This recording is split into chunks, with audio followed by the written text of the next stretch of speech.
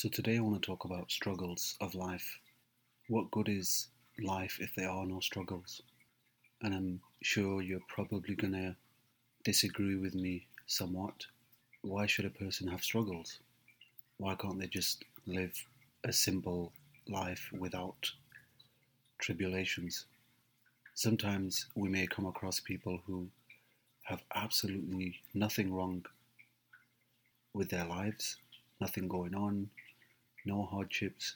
They have all the money they need, and everything just looks perfect for them or seems perfect. And when a person would see someone like this, they may be envious of them or they may question, why not me? Why can't I have happiness? What's different about me?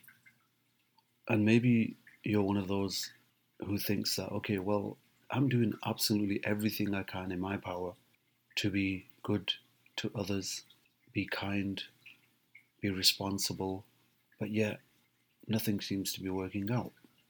We have to remind ourselves that each and every one of us have our own separate journeys that we are embarking on. This journey may be short for some, this may be long for others, but your journey is different to someone else's. What happens in their lives has got absolutely nothing to do with your life.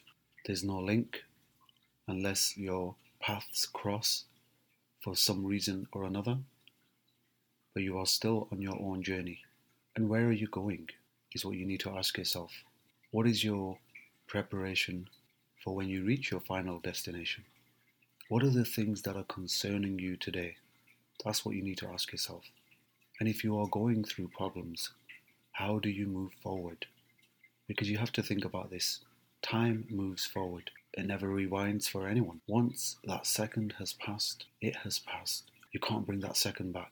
I want you to ask yourself today, am I one of those who are stuck in a rut and think to themselves that nothing seems to be working out? No matter what I do, I just end up hitting this brick wall. And maybe you are trying to either learn from your experiences or you're not. But one thing you have to do, one thing you must do, is place your trust in Allah. First and foremost, regardless of what's going on. Sometimes it could be your own decisions that give you a certain outcome. Sometimes you just have to accept that it's the decree of Allah. As hard as that may be for you, it is acceptance, acknowledgement, and knowing that you trust Allah in all aspects of your life. That is where your faith steps in. That is where your faith is going to help you. And if you are not well equipped for this world, to have that knowledge when you get to a crossroad in your life where you have to make a decision, something that is going to benefit you or not, something that's going to guide you to the right decision. Where does that decision making coming from? Is it your heart? Is it your mind? Is it your gut instinct? What are you using to make those life decisions? Are you making decisions very quickly? Are you taking your time? Are you observing? Are you waiting? Are you asking Allah for guidance? Are you doing istikhara? There are so many things that we can do if we are uncertain about certain decisions in our lives. And what you have to also understand is just as you are on this journey by yourself, your struggles are unique to you. And that's the beauty about those struggles. The lessons that you learn on how to move forward, get close to Allah. Understand that there is a wisdom behind the reasons why certain things happen in your life. As much as you want to know why, what, when, etc., you're not going to have all the answers, and you have to accept that. What are you going to do with that? The not knowing, the uncertainty. What are you prepared to do? I want you to think about this for a second. If someone came up to you and said, I've got a key that's going to allow you to open a certain door, and behind that door, everything that you wished for in this life is going to be there waiting for you. Everything you dreamed of. No pain, no suffering, no negative feelings. None of this will occur behind that door. The only thing that you will experience is pure bliss. And the best thing, it's forever.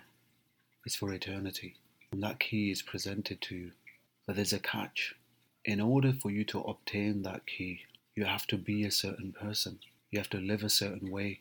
You have to be grateful to Allah, your Creator. Give thanks to Allah. Say Alhamdulillah in all conditions, in all situations. Alhamdulillah. You submit to Him and trust in Him. You pray 5 times a day. You give to charity from the means that Allah has given to you. And you live a purposeful life. And that purpose is to worship Allah alone. All these things are at your reach right now. You can start today and turn to Allah. And that key that you so yearn for, it's so easily available to you. It's at your reach. And that key is the door to Jannah, your home, your place, your peace, your final abode. So I want you to think about that. Whenever you're going through struggles, whenever you're going through hardships, all these things that I'm going through, they are worth something. They have meaning behind them because I want that key to my home in Jannah. That's what this is all about. I just want to be in my real home. Why do you think you feel like you're out of place in this world? Why do you feel like you want to rush to leave? Don't you think that Allah is giving you all these trials to make you understand that you want to rush to leave this world and you want to go to Jannah? But you know you got to work for Jannah. And the road to Jannah is never going to be easy. The road to the hellfire, on the other hand, is very, very easy. It's very smooth. There's no stones or rocks in your pathway. You can just simply walk.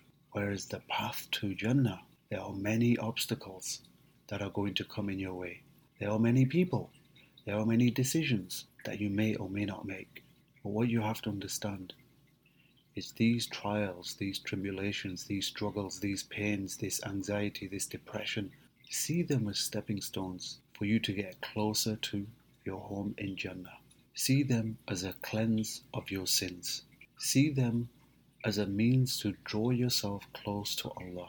See them as means for you to gain reward after reward after reward because you were patient during those times. Even when you cried, even when you were in your darkest of moments, you still bared patience, you still trusted Allah. You carried on living that life. Come what may, whatever was in front of you, you stood firm in your belief in Allah and your trust. My Allah is taking care of me, and I will trust in Him. I will do my best to be a good Muslim, and that's all you need to do. It's very, very simple. So I want to leave you with this message today. May Allah grant you ease in all the things that you're going through in this life. Ameen. And may Allah allow us all to hold on to that key, which is the key to our final abode, our home in Jannah. Ameen. Assalamu alaikum wa rahmatullahi wa barakatuh.